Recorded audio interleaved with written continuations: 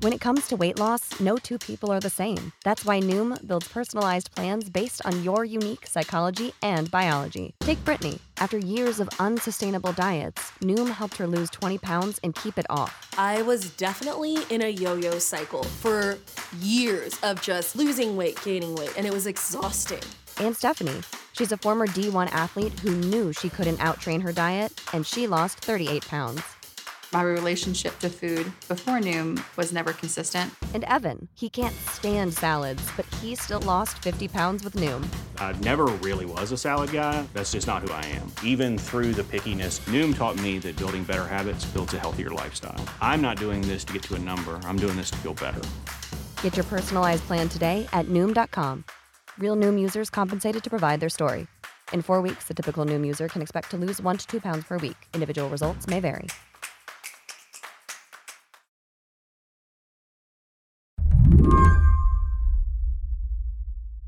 I called up Peter Lucas, a journalist who covers labor and politics, so he could walk me through a video.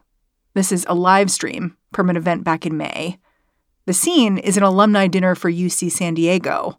It's sunset, there are palm trees. You can see the Pacific Ocean.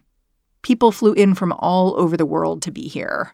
Yeah, it's like a kind of cocktail scene, and it starts with Chancellor Pradeep Khosla. Here you go. Chancellor Pradeep Khosla. He goes up there to kind of kick the night off and start with some opening remarks, which is when things, maybe from the university's perspective, started to unravel a little bit. The first thing that happens is a bunch of people in the audience get out of their seats and begin to move towards the stage. One of them starts speaking into a microphone. Hey, I will let you finish, but I represent the 48,000 graduate workers at this university. These people are graduate students at UCSD, and they're pissed. They start by trying to give the chancellor an award of sorts. Most overpaid worker, they call it. The chancellor just got a $500,000 pay bump, which makes him the highest paid UC president by a long shot. These graduate students, they make just a fraction of that kind of money. Union power! We've got the power! Union power! Then the students start chanting. We can see your greedy signs! Treat your workers like you should! They don't address or speak to the chancellor. They want to address the crowd. They want their demands to be heard.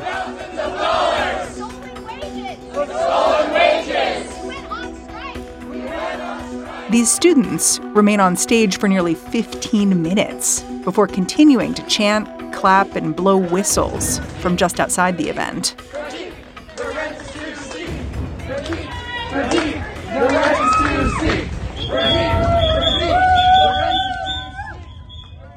I wanted Peter to tell me why the students were being so aggressive here.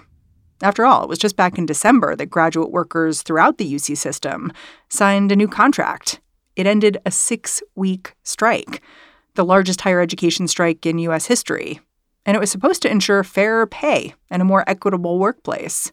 And right now, why workers are so upset is they're saying that the contract is not getting implemented. They did agree to it on paper, but so far the changes that they were expected to see are just not happening yet.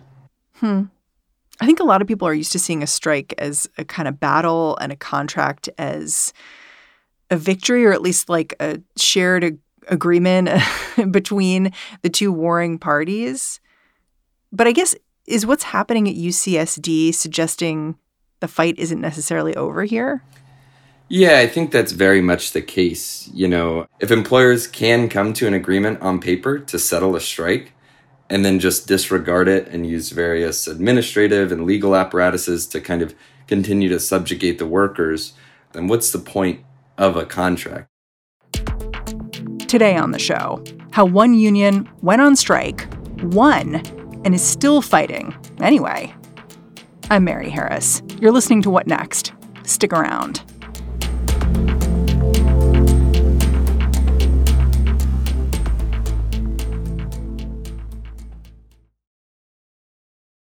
This episode is brought to you by Discover. When it comes to your finances, Discover wants you to know they are the credit card that is always there for you. With 24/7 U.S.-based live customer service, everyone has the option to talk to a real person anytime, day or night. Yep, that means no more waiting for, quote, normal business hours just to get a hold of someone. We are talking real service from real people whenever you need it. Get the customer service you deserve with Discover. Limitations apply. See terms at discover.com/creditcard.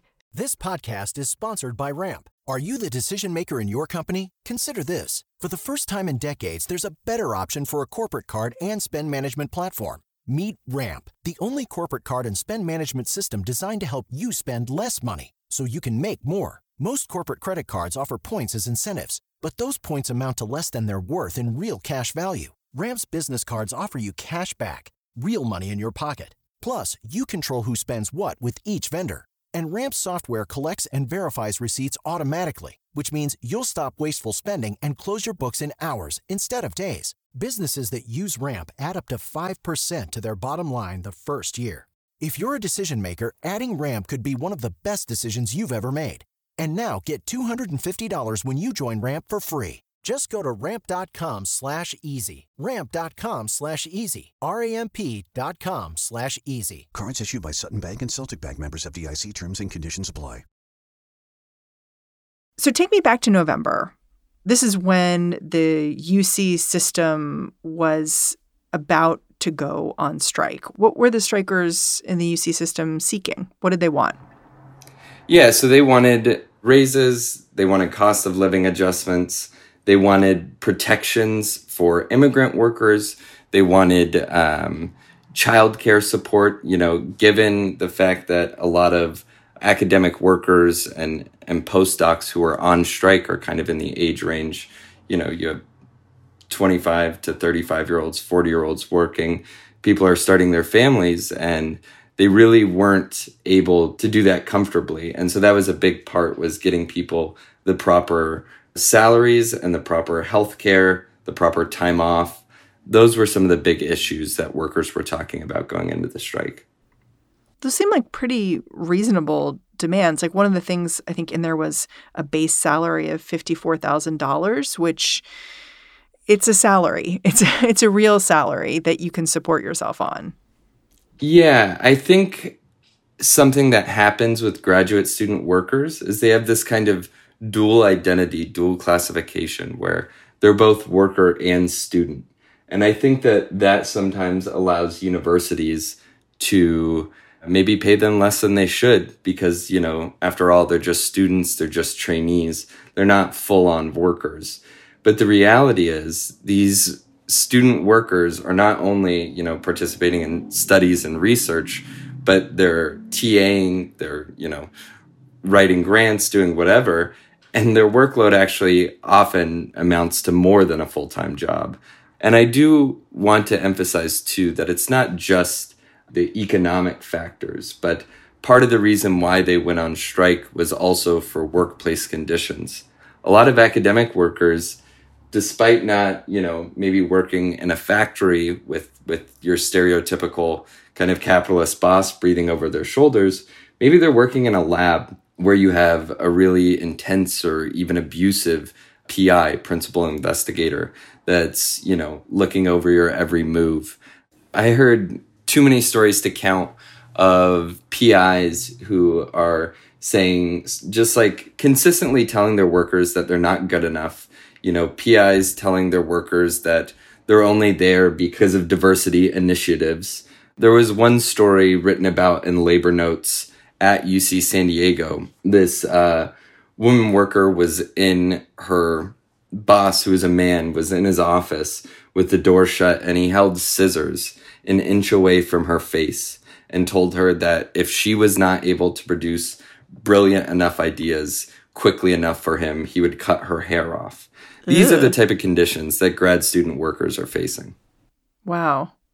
Okay, so I can see why the grad students banded together, but did they have the leverage to get all these things? Because they were asking for a lot. Totally. I mean, I think you would be really surprised maybe if you don't, if you're not familiar with the inner workings of universities just how much they rely on graduate student labor, right? Like you think of all these professors who have all these awards and have published these great works, but a lot of that is on the backs of their graduate student workers who are leading the discussion sessions, who are helping research, helping publish papers.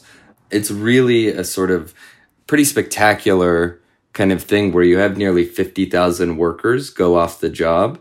And that means that, undergrads aren't getting their classes taught, or, research that has deadlines aren't being met. And ultimately, they did prove that they had the leverage when they won a lot of this stuff. So there's a 6-week strike that goes into December. The union and the UC system finally reached a deal. Can you just lay out what was in this contract? Yeah, so some of the highlights were up to one class of workers saw 80% increases in earnings. The average teaching assistant, they're seeing about a 55% increase. New protections around childcare, protections for reemployment related to work authorization issues for immigrant workers, things like 8 weeks of fully paid parental leave. Another one is the UC is now required to appoint graduate student researchers at 50% of full time, which was not happening before. You had workers being employed at kind of arbitrary rates of 42% of the time, or 38% of the time, or 47% of the time.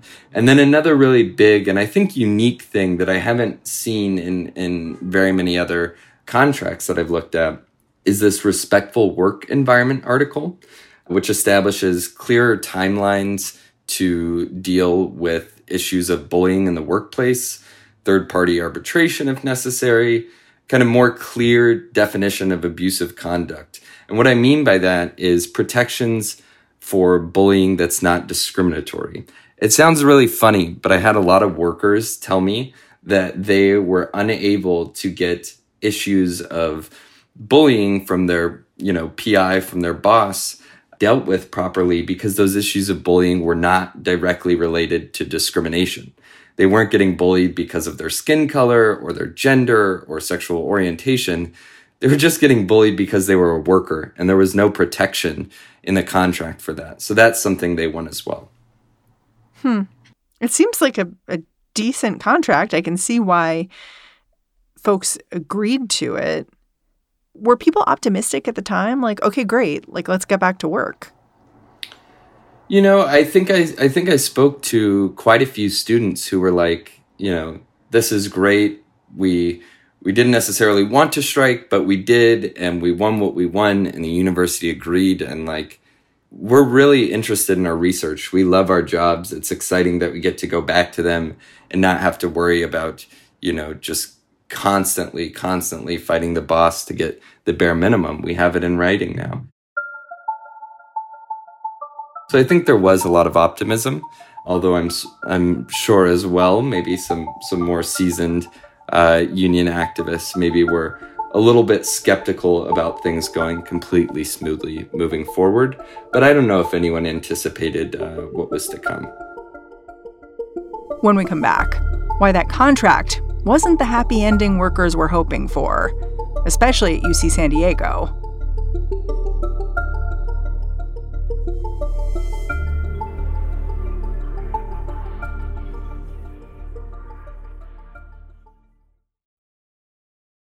This episode is brought to you by Progressive Insurance. Hey, listeners, whether you love true crime or comedies, celebrity interviews, news, or even motivational speakers, you call the shots on what's in your podcast queue, right? And guess what? Now you can call the shots on your auto insurance, too. Enter the Name Your Price tool from Progressive. The Name Your Price tool puts you in charge of your auto insurance by working just the way it sounds. You tell Progressive how much you want to pay for car insurance. Then they'll show you a variety of coverages that fit within your budget, giving you options. Now, that's something you'll want to press play on. It's easy to start a quote, and you'll be able to choose the best option for you fast. It's just one of the many ways you can save with Progressive Insurance. Quote today at Progressive.com to try the Name Your Price tool for yourself and join over 28 million drivers who trust Progressive. Progressive Casualty Insurance Company and Affiliates. Price and coverage match limited by state law.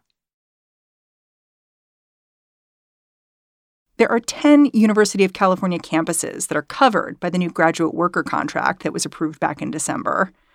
But in the months since it was implemented, it's really UC San Diego that's had the most trouble.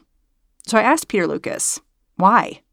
He said to answer that question, you actually need to go back in time, before the contract, just before the strike started. That's when a bunch of UCSD grad students got warned they might be slapped with something called a U grade for abandoning their studies while on the picket line. U stands for unsatisfactory. It is not something you want on your transcript. Supposedly, they'd receive this grade for failing to keep up their academic work. But it's also important to note that the course that the U grades were getting administered in is essentially made up. It's a placeholder course that doesn't have, or didn't at the time have, a syllabus or, classroom expectations. It's literally just something that workers would check off to say, I'm engaged in student research. So it's not like by going on strike, they were failing to attend a weekly seminar or something of that nature. Once the contract got in place, my understanding is that some students tried to approach their professors about these unsatisfactory grades because they were worried, you have this on your record. It makes it harder for you to be employable later. It's not great to have in there. What happened when they did that? Yeah, so on January 26, 2 overlapping groups of union activists went to go approach some of these professors who had administered U grades. So the first group approached this chemistry professor, and he kind of said, I'm not going to talk to you about this without conferring with university officials, but let's meet in my office at this date and we can talk it out there. Workers say when they arrived at his office for the meeting, there was a sticky note on the door saying he's no longer available to talk at this time. So that felt, from what workers told me, like a slap in the face. But going back to January 26th, some other student activists went to physics department, to 2 professors, and they followed the professors into the classroom to ask them to overturn this U grade and stop intimidating these students. And basically the scene was this small kind of class of, I presume, undergraduate students, and then a bunch of union activists in the back, and then these 2 professors in the front. Now, one of the professors, who was unmasked at the time, threatened to sue the workers because they were exposing him to COVID. And then his coworker, the other professor, he was sitting kind of laid back in his chair with his hands behind his head. And that same professor, who's pictured with his hands behind his head resting back, later told the police, that he feared for his physical safety. And he thought that, the grad student workers might attack him. So it was a pretty tough to square that photo and his quotes to police officers later on. But eventually the professors, they called the department head, then they called the police, and then they canceled the class. And the university sent misconduct charges to 8 of the union activists who did this, right? Yeah, so 8 graduate student worker activists were slapped with 3 different charges, all kind of together. It's like, and the language gets mixed and mashed, but it's like disrupting university activities. Physical abuse was actually one of the charges. Threats to health and safety, failure to comply, and obstruction. So the university eventually dropped the misconduct charges about physical abuse and threats to health and safety and failure to comply and obstruction. But they did end up kind of prosecuting on this alleged disruption of university activities. It's interesting because this event, this sort of marching on the boss, folks complaining about their U grades, this was in January. And so you can see how very early on in this contract being in place at UCSD, things were not going according to plan. Yeah, I was almost shocked in my reporting when I was first kind of exploring the story. And I was like, you settled in December. How can you really know by the end of January that, they're not implementing this contract as they should be? And the workers were very clear. They said, we're supposed to be hired at 50% of full-time, and they have not done that yet. The issues of setting up new procedures around bullying protections, workers say that they've tried to pursue them through the university, and they just keep getting the runaround. So I was a little bit surprised, but it does seem to me that very early on, the university was clear that they were not going to implement these features, or if they were going to drag their feet while doing it. And the university has done more than drag its feet. Remember that protest during the chancellor's speech, the one we talked about at the top of the show? Well, the university ended up filing criminal charges against union members they thought were part of it, including grad students who were not even there. In June, charges were also filed against 3 union members who wrote slogans like "Living Wage Now" outside a campus building. The members say the messages were written in washable chalk, but that did not stop campus police from arresting them. I spoke to one worker, Jessica Eng, who's a postdoc at Scripps at UC San Diego, and she talked about being taken to custody and being held for 12 hours, talking about, being chained to a chair, having to ask for permission to use the restroom or drink water. You're sleep deprived. Another worker talked about kind of the stench, the strong stench that you find in holding. And again, this was all in response to them chalking something on concrete. And the university says, it required $12,000 worth of maintenance to fix it. But the students say this was all washable chalk and markers. Exactly. So there's a little bit of a disconnect. They're wondering why it costs $12,000 and why are they being charged with actual felonies of vandalism and conspiracy. In the piece, I spoke with a couple labor law experts, one a professor at St. Louis University, Michael Duff, and the other Will Bloom, who deals with cases in First Amendment and worker rights. And Will brought up something that I thought was interesting, which is the university is saying this is purely for the damages done to their property, and it doesn't have anything to do with the union message. And Will said, it's really hard for me to imagine the university pursuing felony charges if a little kid were to chalk a hopscotch course on their sidewalk. At the same time, something more insidious is happening. A reduction in the number of grad students admitted to the university, and a noticeable shift in who gets work in the first place. Peter says not hiring enough master's students and PhD candidates and postdocs to help teach classes, that's going to harm undergrads too. You have this restructuring of the way that classes are being taught, where you have kind of these big lecture halls that maybe you imagine students learning in, but then after that, they typically go meet with graduate student workers, with teaching assistants in smaller groups to kind of digest what they've just heard in the lecture. Maybe 25 undergraduate students to one teaching assistant and maybe a couple undergrad tutors. That's been changed in the math department at UCSD to go to 100 undergraduate students to one teaching assistant and 3 undergrad tutors. Completely wiped out of that is master's students who were a part of that strike, hoping to get better pay, better protections, and now they aren't getting any wages at all. And workers are really concerned about the effect that's going to have on undergraduate students' education, where they used to have this kind of smaller, closed-in group that they could really process and begin to learn the material. And now it's almost just like another lecture. So do the students who are impacted here have a recourse? Like, is there an enforcement body? Or is it really just thinking about another strike? So right now they have some unfair labor practice or ULP cases that are still open where they're trying to, challenge and say that, the university is retaliating vis-a-vis these unsatisfactory grades. They're refusing to implement the contract. I think it's much too early to talk about another strike over these issues, but workers have been clear that they're willing to take action. They're willing to do these marches on the boss. And I think that workers are really agitated, and I wouldn't, as a reporter, cap what they're capable or willing to do. I think for them, it starts and stops with seeing their contract implemented. Peter, I'm so grateful for your time. Thanks for coming on the show. Yeah, thanks so much for having me.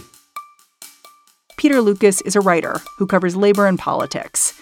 His writing has appeared in The Guardian, Jacobin, and The Intercept, among other places. And that's our show. What Next is produced by Paige Osborne, Elena Schwartz, Rob Gunther, Madeline Ducharme, and Anna Phillips. We are led by Alicia Montgomery with a little boost from Susan Matthews. Ben Richmond is the Senior Director of Podcast Operations here at Slate. And I'm Mary Harris. Thanks for listening. I'll catch you back here next time.